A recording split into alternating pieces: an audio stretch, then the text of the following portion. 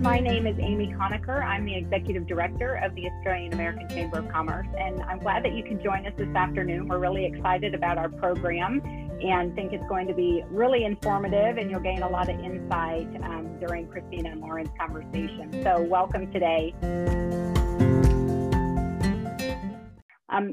So what I'd like to do is hand over to our moderator for today, Christina Stabe. Christina is the AACC president, and she is the one who organized our discussion today. And I want to thank her as a volunteer for the chamber for all the work that she puts in. It really is through volunteers that our chamber is able to operate. So we appreciate your help, Christina. Christina is also the senior client engagement lead for the Global Carbon Capture and Storage Institute based in Houston. And this is a topic right up her alley that she enjoys. So over to you, Christina. Great, thanks, Amy. Really appreciate that introduction. And welcome everyone to Women in the Energy Transition, which is a webinar series produced by the Australian American Chamber of Commerce in Texas. As Amy said, the AACC is a nonprofit organization, and our mission is to connect the US and Australia through business, culture, and education. And I'm Christina Stabe, board president of the AACC. So this webinar is produced as part of our Aussie Women in Leadership series of programming. And our virtual Aussie programming is the AACC's platform for sharing digital content that brings together innovators from the US and Australia. And so this webinar is the second in a series that are focused on women leaders in the energy transition. So today I am so pleased to introduce our guest speaker, Lauren Riley. Lauren is the Managing Director, Global Environmental Affairs and Sustainability at United Airlines. Lauren, thank you so much for joining us. Well, thank you for having me, Christina. It's a pleasure to be here. So before we jump into our topic, I want to start with your story because you have such an exciting role. Who doesn't love air travel, right? And you're right at the intersection of the energy transition and such a critical transportation industry. So we have some detailed questions later about what you do. But first, can you share with us, how did you come to lead Global Environmental Affairs and Sustainability at United? And did you have particular roles or experiences that help prepare you for what you're doing today? Well, first, again, thank you for having me. I think it's really such an important conversation, in particular at this point in time. There is so much change going on in the whole landscape around sustainability, clean energy, commitments both by countries as well as corporations. So there's change almost every single day right now about this topic. And so you can never be quite on top of all of it. So it's really great that we're engaging in the dialogue. So my journey to United is actually part and parcel to almost every other sustainability career path that I've heard about. I love this question because, there's no single path into sustainable. And that's really sort of the beauty of this whole industry, is that because it's evolving so much, because it's continuing to change, and whether it's in innovation or in policy or in programs, it's one of those industries, one of those career spaces that is very fluid. So, the way I landed at United, I had no idea that I would be here at this moment in time. So I love my job. I love aviation. I love United Airlines. But my history, my experience to date is in consulting. So I spent 20 some odd years doing a variety of projects in the management consulting space, whether it was sustainability, if it was energy efficiency. I did some work in change management. I did some work in business strategy, et cetera, et cetera. And, I will say in my current role at United Airlines, every single one of those skills is absolutely relevant and important to progressing the conversation around sustainability and climate commitments. I mean, I often characterize that my responsibility at United is really to facilitate a broader dialogue, to bring together, whether it's the right business units within United or across the industry or across multiple market actors, to say, what is it we're trying to solve for? What are the barriers that we need to address to overcome that? And how do we work together to get there? So it's not completely different than, a background in consulting. Now, that being said, I know a lot of people in the space too that are highly technical, and they grew up in the more engineering route. And that is also sort of an avenue into sustainability. But what I hope folks take away is that there is no single path into a profession like this, and that affords everyone the opportunity who has a passion. No, and I really appreciate you sharing that background because I've been consulting in energy efficiency and all that stuff too, and change management. And I can totally see how having those skills is like exactly what you need to be driving this bus right now. Oh, You can't absolutely. be someone who's set in their ways. You've got to be open to feedback. You've got to be making decisions quickly. So I think you've got a great career that's led you up to this point.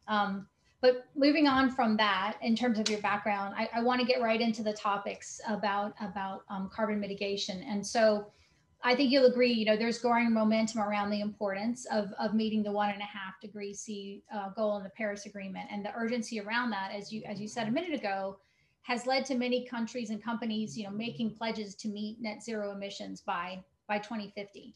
And I think as of last month, I think it was 1/5 of the world's companies and 3/5 of the world's countries.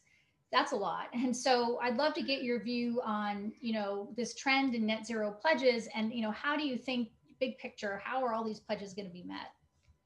Well, I'm an enthusiastic supporter of making these pledges because those pledges mean then that there's accountability.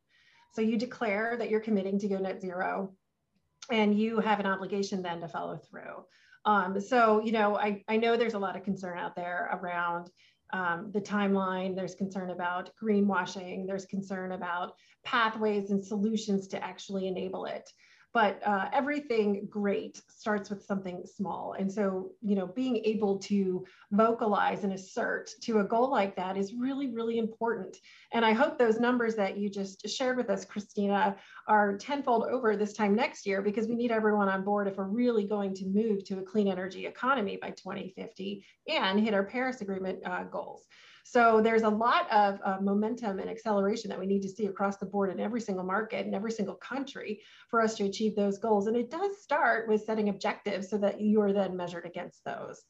And I welcome that. I think it's really important. But, foundational to that is being authentic in the way that you do achieve those goals, and providing the transparency around your progression, around the performance of your business, your industry, to achieve those goals. So that will be equally as important, so that this isn't all just discounted as greenwashing, which we often do here. No, absolutely. And I think you're absolutely right. As more and more of these pledges are made and roadmaps are drawn, there's going to have to be more transparency, right? It's not just going to be a pledge, there's going to have to be something material and scientific behind it. And we'll talk a little bit more about that later. But I wanted to focus on the fact that United has made its own pledge, pledging to be 100% green by reducing its GHG emissions by 100% by 2050. And in 2018, you guys had already pledged to reduce your emissions by 50%, and you were the first US airline to do so. So it seems like United's been thinking about this for a while, and I'd love to hear your perspective on that.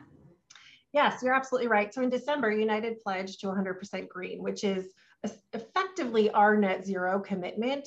But our pledge is different and unique from any other airline in the world, in that we are pledging to do it without relying on carbon offsets. And what's really important about this strategy, this 100% green approach, is that when we were having a discussion around making this commitment and going further than our first climate goal, I recall sitting in the conference room with our CEO and having a discussion around what does it mean to be a leader when you're combating climate change? What does it mean to take material action?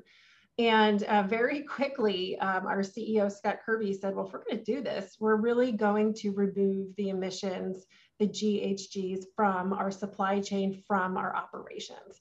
It's not simply good enough for us to cut a check, purchase some carbon offsets, and feel good about ourselves. We actually haven't modified our operations. We have not modified our behavior. So that became a differentiator for us, but it was less about the marketing spin. I love the 100% green, but it was really about, are we defining our North Star with sincerity? And so I'm real pleased that that's where we netted out. And United is committed to doing that. It's going to be a very challenging road ahead of us. There's no silver bullet in aviation. I'm sure we'll talk about that plenty this afternoon. But it presents a really great challenge for us to think about, okay, with our limited resources, particularly now emerging from the pandemic, how do we use them wisely? How do we use them strategically to scale those solutions that we believe are going to permanently decarbonize aviation? And so that's United's commitment in our climate goal. Yeah, and building on that, and you and I talked about this before, the strategic decision to not buy offsets, but instead to invest in technologies because you wanted to drive change. Can you elaborate on that a little bit more as well? Sure. So, there has been a lot of momentum about carbon offsets in decades past. And there is enough support of those programs right now that when we were thinking about our climate goal, it just doesn't require our support as well for those programs to be successful where they work. So rather, we are taking the path of really looking internal so that we stop emitting in the first place, rather than continuing status quo, continuing the emissions from our operations, and then simply offsetting them outside of our supply chain, outside of our operations. That's not good enough for us. So we're really looking at those true solutions, whether it's fuel or technology or other, that can allow us to reduce the emissions in the first place so they're never there at all. Yeah, absolutely. So for aviation, let's dig into the possible pathways for net zero. Because as we know, there's going to be many different pathways to meet climate goals, depending on your industry, your geography, et cetera. And certainly aviation is a hard to abate industry because you burn jet fuel, right, to fly the planes. And so pretty challenging to reduce your carbon footprint. And I know we're going to talk about different pathways individually, but broadly, can you talk about what's out there for the aviation industry in terms of the possible decarbonization pathways? So I like to describe it, Christina, as an all things on the table strategy at this point in time. The truth of the matter is we don't have a single solution. I mean, if you look at the ground vehicle market, for example, there is an alternative. You can switch to electric vehicles, and that is proven. It will scale, they're efficient.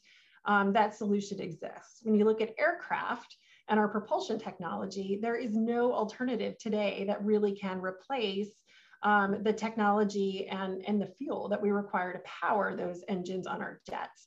So we don't have that silver bullet. We don't have that single solution. So we are looking at a multitude of solutions that will help us decarbonize. And I'm sure we'll go into more detail about each and every one of those. But today, you'll see across the aviation industry, everyone is trying a little bit of everything. And quite frankly, I do think that's the right approach right now, of sort of a diversified approach to decarbonization, because it's a very nascent space in terms of technology development and maturity. And we're going to need a lot of R&D and a lot of investment, whether it's within the industry or in partnership with government, to really prove out the next generation of solutions. No, thank you for that perspective. And let me just quickly remind the audience, please, if you have questions for Lauren, we're so lucky to have her. Don't be shy, put them in the chat box so that we can get started on those after we finish the plan discussion. So let's talk about one decarbonization pathway that you guys have invested in, which is direct air capture, which I think the audience should know by now, but if not, it's physically removing carbon dioxide from the atmosphere. And the promise of this particular carbon capture technology is exciting because of its potential to impact climate change. If it was suddenly much more cost effective, it's still pretty expensive to implement right now. So I'd love to know why United has chosen to invest in direct air capture. So we do have three pillars of our approach to decarbonization. The first one is about reducing the emissions, which we spoke about just a few minutes ago, and that largely is through focusing on the fuel use. The second one, though, is really about removing emissions, and this comes directly to carbon capture and sequestration technologies. The truth of the matter is, the aircraft that we purchased today, it lives in the air for 30 years. So we fly it, hopefully daily, barring a pandemic, every single day for 30 years. And which means that the aircraft we're purchasing today will be in the air in 30 years' time, and they will be burning fossil fuel. So when you think about an industry that's going to be relying on fossil fuels, hopefully to a far lesser degree over time as technologies emerge that replace it, we need to think about how do we do that in the most responsible manner. And so carbon capture and sequestration, direct air capture specifically, is one of those technologies that allows us to capture those emissions that are still in the atmosphere, whether it's from operations this year or decades past, that we do need to remove for us to achieve our Paris Agreement targets. Direct air capture is a really interesting one. United invested in this company called 1PointFive, and it is a direct air capture company that will have the very first US direct air capture plant in the Permian Basin in Texas. Hopefully it'll be operational in 2024, 2025. And it's in partnership with Occidental Petroleum. And the whole idea here is that we capture CO2 from the atmosphere. It ultimately becomes gasified, pumped underground. And in particular, with this 1.5 investment, it will be used to support an enhanced oil recovery process. So the CO2 is pumped underground where it is stored permanently. And then that initiates, that pressurizes the enhanced oil recovery process to pull out, hopefully, a carbon negative crude. And so that's a way that we can think about how do you manage use of fossil fuel-based fuels for our aircraft, which we know we're going to have to do in a responsible manner while removing the emissions in the atmosphere. And that was really, really important to us. And then finally, just to round out that thought, the third pillar, which I'm also sure we'll talk about, is around innovating for the future. So what are those next generation solutions? Where are we going next above and beyond the fuel and the carbon capture?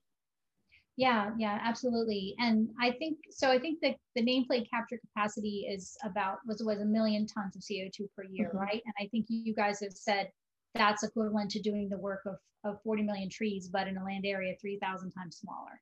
That's absolutely correct. So talk about order of magnitude impact, it's incredible. Yeah, wonderful. So it sounds great, right? But can you share some of the challenges with scaling up a technology like DAC more broadly? Yeah, well, like I said, it is nascent. It is completely unproven at scale. So there is a demonstration site. This particular plant uses carbon engineering technology, and they have a demonstration site in Canada. This will be the first one of commercial size in the United States that does marry up with enhanced oil recovery. So it's never been done before this way.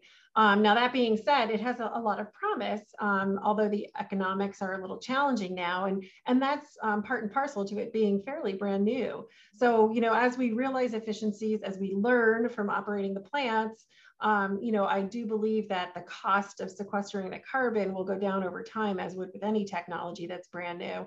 And we look forward to that, but we absolutely want to be a part of that journey, because I don't see any pathway forward where carbon capture and sequestration is not part of the solution set that we're looking at worldwide. Yeah, we're in full agreement on that one for sure. I thought we would be. Yeah, absolutely.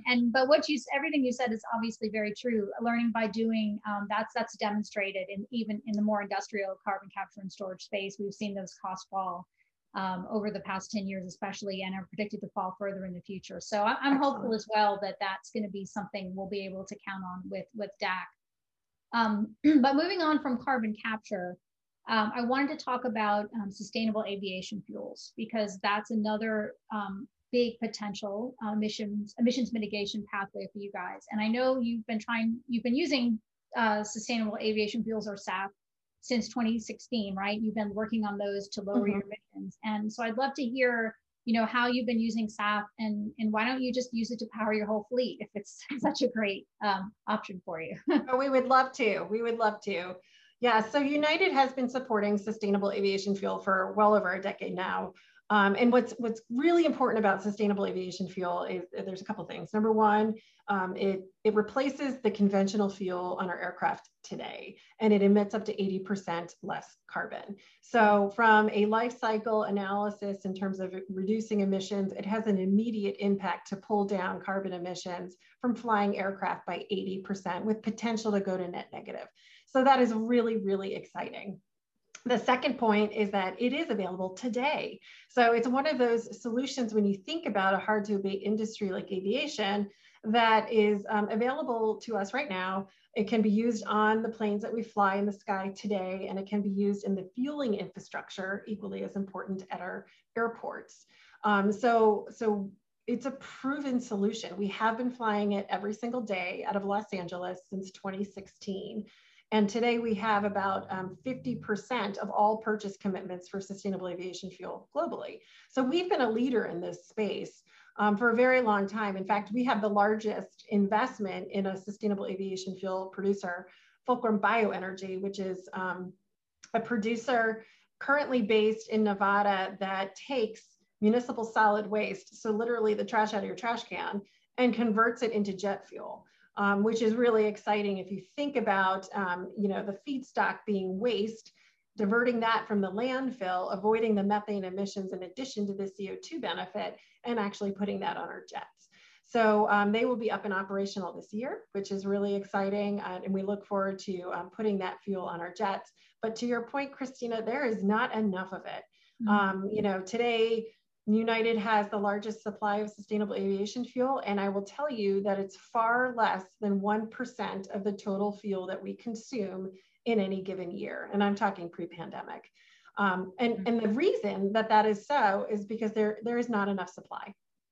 There are two producers that currently produce sustainable aviation fuel. One of them is our longtime partner, World Energy, out of Los Angeles. The other one is Neste, and they just came online last year. So in terms of ability of this fuel, it doesn't exist. The other barrier, which is really quite challenging, is that it costs 2 to 4 times the cost of conventional fuel.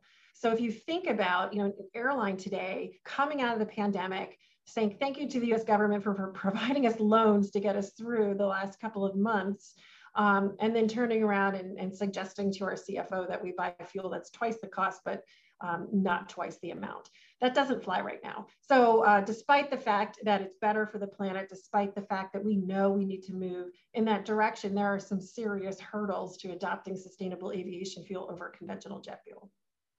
Yeah, no, thank you for that perspective. And I want to come back to the cost part in a second, because I think that follows on into a next question. But, the whole concept of waste to energy, especially when you're taking something like municipal waste and being able to make fuel out of it, that's very exciting. But I would assume that comes with specific logistical scaling challenges of having to have a lot of those small facilities and transporting it into the aviation infrastructure. Are you seeing any progress in that direction, even despite the challenges with the cost of the product and the lower demand from the aviation fuel side? We are. I mean, so the fuels that we've used so far have been derived from waste oils using a HEFA process, which is what I'm going to call Generation 1 technology. We are seeing a lot of development around alternative feedstocks as well as alternative technologies. So municipal solid waste is perhaps Generation 2. Woody biomass, somewhere in the future, I imagine we'll look at CO2 as one of the feedstocks that are considered for a fuel source. That's all really important, and we're seeing evolution and efficiency yielded on the feedstock side. The technology itself is also evolving, and that's really important so that we can find those economies of scale, we can find those efficiencies in our operations so that we can continue to produce more. But you're correct, there are some hurdles today in actually getting the fuel into the infrastructure at the airports. We truck the fuel from Los Angeles, from the facility in which it's produced, to the fueling location at the airport every single day, which is absurd. So you're trying to support a sustainable aviation fuel to reduce emissions, but yet you put it on a truck. So there is some opportunity for us to really look at piping that fuel into the airports directly. And I imagine that is the direction in which the sustainable aviation fuel industry will be moving. No, wonderful. Well, going back to the cost and the supply and demand, I mean, part of growing the supply of SAF is creating more demand for it, right? Which should incentivize more SAF production. And United has customers that value lower carbon options for air travel. And you've been able to bring this value forward through an innovative new alliance with these customers. Can you talk about that? Absolutely. And, I will say our corporate customers, our cargo customers, they have been our #1 partners in this whole journey. I mean, they are very forward-leaning, really interested in creative ways to realize their own carbon reduction goals. So many of our customers, they've been on a journey where they too have committed to net zero or some version thereof. And they've worked through their scope 1 and 2 emissions, and now they're looking at their scope 3, which for many of them, a large portion of that is their business travel, or it was before the pandemic. So we've been in conversations with several of them for some time now to say, well, how do we creatively reduce the emissions from your travel in a way that meaningfully supports the industry moving in the direction of sustainable travel? So yes, you could purchase carbon offsets, and yes, those are more cost effective. There's no disputing that, but it doesn't actually advance the industry in a direction that allows long-term permanent change. So that's where this EcoSkies Alliance was born. We launched it last month. We hope to have several more cycles of it, where we had about 14 corporate and cargo customers come forward. And what they did is they actually helped, in partnership with United, fund the green premium associated with 3.4 million gallons of sustainable aviation fuel, which is enough to fly 220 million passenger miles. So a really significant impact. I will also say it's probably 3 times more fuel that we purchase through this alliance than we typically do in any other given year. So a big surge in terms of sending a demand signal that we're looking for these alternative fuels. And so underneath the, under the leadership of these corporate and cargo partners, such as Siemens, HP, we had Nike, a couple of others in there, that really said, how can we partner together to drive change? So that was a really exciting opportunity called the EcoSkies Alliance, launched last month. That was really important in signaling that it's time for us to take real action in supporting alternative fuels that are low carbon. Yeah, no, that's very exciting. And I know when we talked previously, before this was announced, you had even mentioned how you were seeing a lot of your customers, you know, really starting to footprint the impact of their air travel and looking for ways to mitigate that in terms of their air travel supply chain. So really exciting to hear about this EcoSkies Alliance program. And I hope it grows and more people join in. But I want to get to the last decarbonization pathway that I know we're going to talk about today. And that is electric aircraft, which I'm still trying to get my head around. But you recently announced a partnership with a company that aims to produce aircraft that utilize electric motors. And you feel like this is going to be something that's going to help for I believe, short haul trips. So I'd love to hear more about your partnership there in that space. That's right. So we announced a partnership with Archer Aviation, and this is an interesting one when you think about innovating for the future. Archer is effectively an electric powered vertical takeoff and landing vehicle. So think aircraft meets helicopter. And it's intended to really be used in an urban environment. So it's going to supplement the urban taxi. So think of your Uber or your Lyft service. If you're downtown and you're trying to get to the airport, you want to bypass all of that traffic, you can get on a vertical takeoff and landing vehicle or aircraft and port over to the airport. Now they are intended for short distance, so 150 miles. They are only 4-seaters right now, and they're powered by lithium-ion batteries. So it does use conventional electric battery technology today, which is exciting, which means, you know, if we can do it with 4-seater, can we do it with more? We'll see. But that's a really exciting one because we actually measured out if you were to take an UberX from Hollywood to Los Angeles airport versus one of these Archer Aviation aircraft, you would actually reduce your emissions almost 50% by flying on the eVTOL than you would by taking car. So that's a really exciting prospect in terms of providing our customers an enhanced service while doing it responsibly and sustainably. So we're really excited about that. But, you know, electric is tough, I will say, because right now the battery technology, it's heavy. And, you know, for us to use it on our jumbo jets and our large aircraft, it will be almost heavier than the aircraft itself. So it's one of those solutions that is very promising for short distance, think regional commuter distances, if you're flying DC to New York City, for example. I do see a really promising application of that technology for those types of applications. No, thank you for sharing that. And I think with all of those carbon mitigation pathways that we've touched on, you know, you're definitely taking an all the above approach, and certainly a step change in any one of those technologies can make a huge difference in helping you to reduce your footprint. But I want to shift away from technology for the last part of our discussion, because as we know, that's only part of the story about what's needed. I wanted to touch on public education and acceptance for all these potential technology pathways we've discussed. So I'd love to hear your thoughts on, you know, what can be done to help the public understand why it's important to include things like carbon capture and SAF and electric aircraft in our box of tools, I guess, for decarbonization pathways to help drive public acceptance for these alternate technologies. Well, that's a great question, Christina. You know, and I'll suggest 2 observations before I answer your question. One, customers today are far more sophisticated about climate change than they've ever been before, which is wonderful for folks like you and me and others that are really trying to make it more relevant. It's almost becoming organically more relevant on its own because everyone's talking about it. Mm-hmm. The second observation I'll make is that in the context of travel, you know, aside from, well, actually, maybe I'll even throw business travel in there. Folks are becoming more intentional with their travel. So, you know, do I need to take that flight? Is it easier virtual? Is there an alternative way for us to participate with me actually having to travel to get there? Now, it kind of breaks my heart as somebody in aviation to say that, but it is true. People are stopping to think, you know, about the choice to get on the aircraft.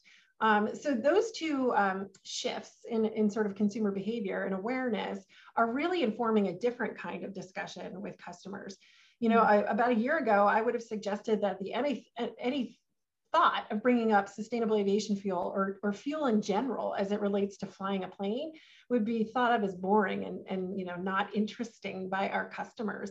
And I think the tides are starting to turn because it's in the context of this broader commitment to the US rejoining the Paris Agreement, some of the concerns about, you know, the Arctic shelf melting and, you know, am I contributing to that? So I would suggest that there's still a lot of demand for education. But I would also suggest that the awareness is way higher today than it was before. But the education piece on why it's important within the aviation industry to take these kinds of steps forward and how it impacts the individual flyer, that still needs to happen for sure. Yeah, no, and that is an interesting perspective. I certainly agree with you 100% that, you know, in the last year, priorities have shifted, and there certainly is a lot more awareness among the average person about how the everyday actions that they're taking, you know, impact our broader world. And what we need to do, though, is get policymakers to understand, right? So policy is the remaining critical enabler of progress that we haven't discussed yet. And I noted that in late February 2021, the CEOs of all the top airlines, including United, met with the White House to talk about the aviation industry and how it was responding to climate change. And so I'd love for you to share a big picture, like what are the important policy priorities that you feel could enable decarbonization of the aviation industry? And you are absolutely correct. I mean, today, I would suggest we're almost at a tipping point where, you know, for years now, industry itself, in particular within aviation, we've been pushing the boulder up the mountain independent of an engagement from our government officials. And now we're finding that there's this desire to really want to move towards a clean energy economy, which affords us conversations that could be really meaningful in terms of scaling some of these solutions that have had a hard time getting on their feet. Mm-hmm. So you're 100% correct in saying that today policy is paramount to success in any of these areas. In particular for aviation, you know, there's almost 3 areas we look at. Number one, sustainable aviation fuel. So we have been advocating with 2 other industry groups, A4A, which is our trade association, as well as a SAF producer called LanzaJet, for a blender's tax credit specific to sustainable aviation fuel. This tax credit will help reduce the green premium that is associated with purchasing sustainable aviation fuel compared to conventional jet fuel.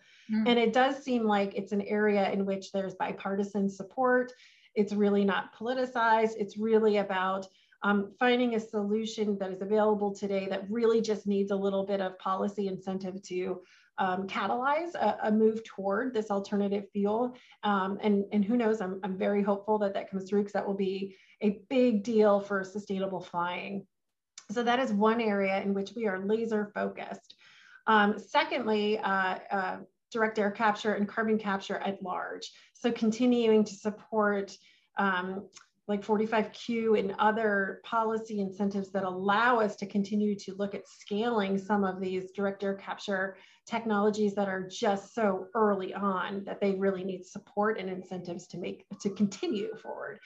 And then third, you know, the area that we've been really pushing into is around engaging our passengers in the discussion around policy. And this is a really exciting evolution for United in the last couple of weeks, quite frankly, where we've actually gone out to our leisure customers. So those folks that travel once or twice a year for the fun of it, to see the world, and we said, hey, is this important to you too? Is it important that the aviation industry transitions to sustainable flying with lower emissions and benefit to the planet? And if so, please reach out to your elected officials, so members of Congress and governors, and make your voice heard. So we provided a mechanism where you literally just put your zip code in. We have a template that says, I care about this as a constituent in your jurisdiction. Please support climate policies that are meaningful for aviation. And in 2 days, we had 2,000 emails sent to members of Congress and governors saying, we care.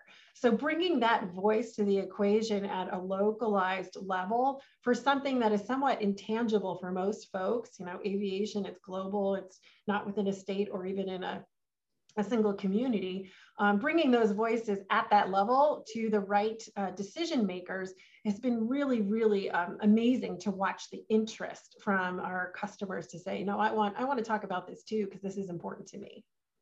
Yeah, and I'm so glad you touched on that, because that was my next question, to talk about that innovative advocacy component that you added to your EcoSkies Alliance program. So thanks for sharing that. I want to make sure we have a chance to get to a couple questions that we have. So I have just a few more questions for you. And before, you know, we've talked all about the urgency to act for the benefit of the climate and all the challenges around these decarbonization pathways. But one piece of good news is there's a massive amount of capital, right? Looking for investments in the energy transition space. And especially for companies that are looking for options to decarbonize their supply chains. And so that got me thinking about partnerships in general. And so I just wanted to ask you, you know, what do you see as other types of partnerships that are emerging, since now we've got so much more awareness and interest in decarbonizing our future? Well, there is no doubt that our corporate and cargo customers, as well as our leisure customers, have been a very, very active group within the discussion around decarbonizing. There is no doubt that policymakers and government officials have been a very active partnership in that. But what's most interesting to me, and I will say what kind of gets a head shake or a head scratch, or however you want to describe it, from other members across United, is when our investor community steps forward and they say, hey, United, what are you doing to mitigate climate change? Well, how do your actions and your operations impact you know, the rising temperature across the planet, and what are you doing about it? And that has increased an infinite amount. I mean, it's really fascinating to sort of watch and participate in some of these discussions.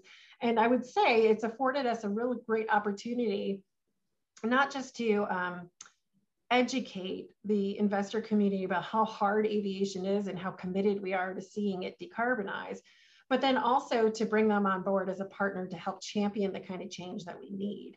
And I'm really thrilled to see that happening. Now, there's no doubt that, you know, the role of the financial communities is continuing to influence climate discussions at large. I mean, we've all been watching how the SEC is considering embedding environmental, social, and governance metrics as part of their disclosure requirements, which will be really interesting to see how that impacts corporate strategies around decarbonization. United, we say bring that on. I mean, we are really proud of what we've been doing. We're going to continue to do what we know the aviation industry at large needs to be done, even if we're the first one out ahead, you know, pioneering these investments that, you know, might be a little bit expensive and difficult to really prove out. We have to try. So that's really where we are right now in terms of looking at the next generation of solutions and putting our money where our mouths are. And that's been a really exciting debate over the last 12 months or so with the investor community, with capital markets. And I expect it to really kind of explode over the next couple of months. And who the heck knows what we'll be talking about this time next year when it comes to those partners. Yeah, well, no worries. That's great perspective. And I'm also super excited about the fact that the money's coming to the table to help move this energy transition forward. It just makes things a lot easier. And, you know, this has been an amazing discussion, and I want to make sure I leave time for Q&A, and I won't ask a question about this, but I wanted to mention that last fall, United was named by the Carbon Disclosure Project as the only airline globally to its 2020 A-list for your actions to cut emissions, mitigate climate risks, and help to develop a low carbon economy. So thank you for that. And let's go ahead and open it up to questions from the audience. I know we've had a couple of questions about the potential for using hydrogen to fly planes. Do you want to provide some comment on your thoughts about that, the potential for that happening? No, I agree. I think it's one of those promising technologies that may have a better application for sort of the shorter haul, smaller aircraft in the near term. But over time, as we move to more sources of renewable power, as what our grid and our transmission lines that sort of connect to, and our power supply comes from renewable, I think green hydrogen can actually prove to be very promising. That is leaps and bounds down the road. I mean, we're talking maybe 2 decades in terms of commercial scale there, but highly promising, and we do hope that that works. Yeah, thank you for that comment. The other question that we got a couple of is, we all know how COVID's impacted air travel from the demand side, so we don't need to rehash that. But I'd love to know, what did COVID really do to the sustainability efforts inside your organization? And did it help them? Did it hurt them? Did you have to change the way you approach things? So, it's been interesting because the aviation industry has not had a disruption this extreme in its history. I mean, you can argue 9/11 was shocking, but it didn't stop the industry for a year. Mm-hmm. So it caused us, it afforded us almost an opportunity to have a discussion about, what do we want to be when we return to travel? What does it mean to return to travel responsibly? Now, of course, that probably started in the context of public health discussion around providing safe and sanitary travel opportunities for our customers. But it very, very quickly encompassed our contributions to climate change and impact on the environment and the communities in which we fly. So in the context of sustainability, it almost accelerated a commitment to really want to change and do what is right for flying sustainably, that might not have otherwise happened on this timeline. I do think it would have happened. I just don't know that it would have happened as quickly. Mm-hmm. And all of a sudden, you can see study after study during the lockdown times, when communities could not leave their homes during early times of pandemic. And you can look at the air quality reports in the different provinces that were being monitored. And it's remarkable just how clean the air got almost immediately when you shut down all economic activity. Now, we don't want that to happen. We want economic activity responsibly and sustainably. So that's what we're moving toward. But really, it helped us accelerate our commitment to doing what's right and being thoughtful and intentional in how we use our limited resources to drive the change that we know the industry needs. No, that's great perspective. And one last question before we wrap up. And you put out so many great things that United's working on right now, and the different things you're investing in. I'd love to know, what should we look out for? I mean, what's next for United in this space that you can share? Are there any milestones this year or next year that you're working hard towards right now? Well, we are constantly working hard towards figuring out what is the next solution. We have a lot of work to do in every single one of those pathways that we talked about, whether it's sustainable aviation fuel and the next generation of that technology. Certainly direct air capture has a lot of potential, but it's too costly and it's not scalable at this point in time. So there's a ton of work to do in that space. And we'll continue to invest in the next generation of innovation, whether it's electric, hydrogen, or next. So I think you're going to be seeing more and more announcements from United around strategic partners and investments that we'll be making in those areas that we believe are promising, because our whole point here is to make permanent change so that we can fly sustainably.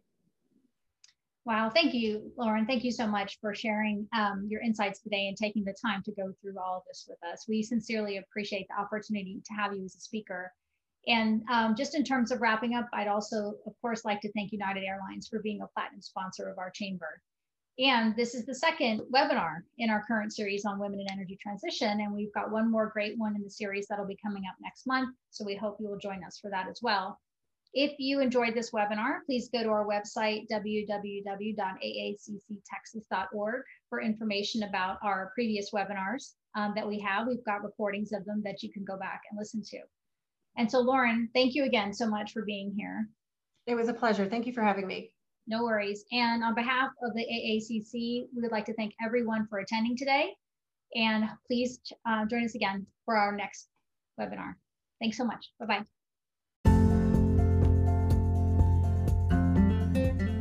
We would like to thank our generous sponsors for their support: BHP, United Airlines, the Australian Consulate General Houston, JLL, Macquarie, Platypus Brewing, Plug Power, the South Australian Department of Trade and Investment, Worley, Boomerangs Pies, Chevron, the Fervid Group, Rystad Energy, SpeedX, and UHD Maryland Davies College of Business. Without their support, our programs would not be possible.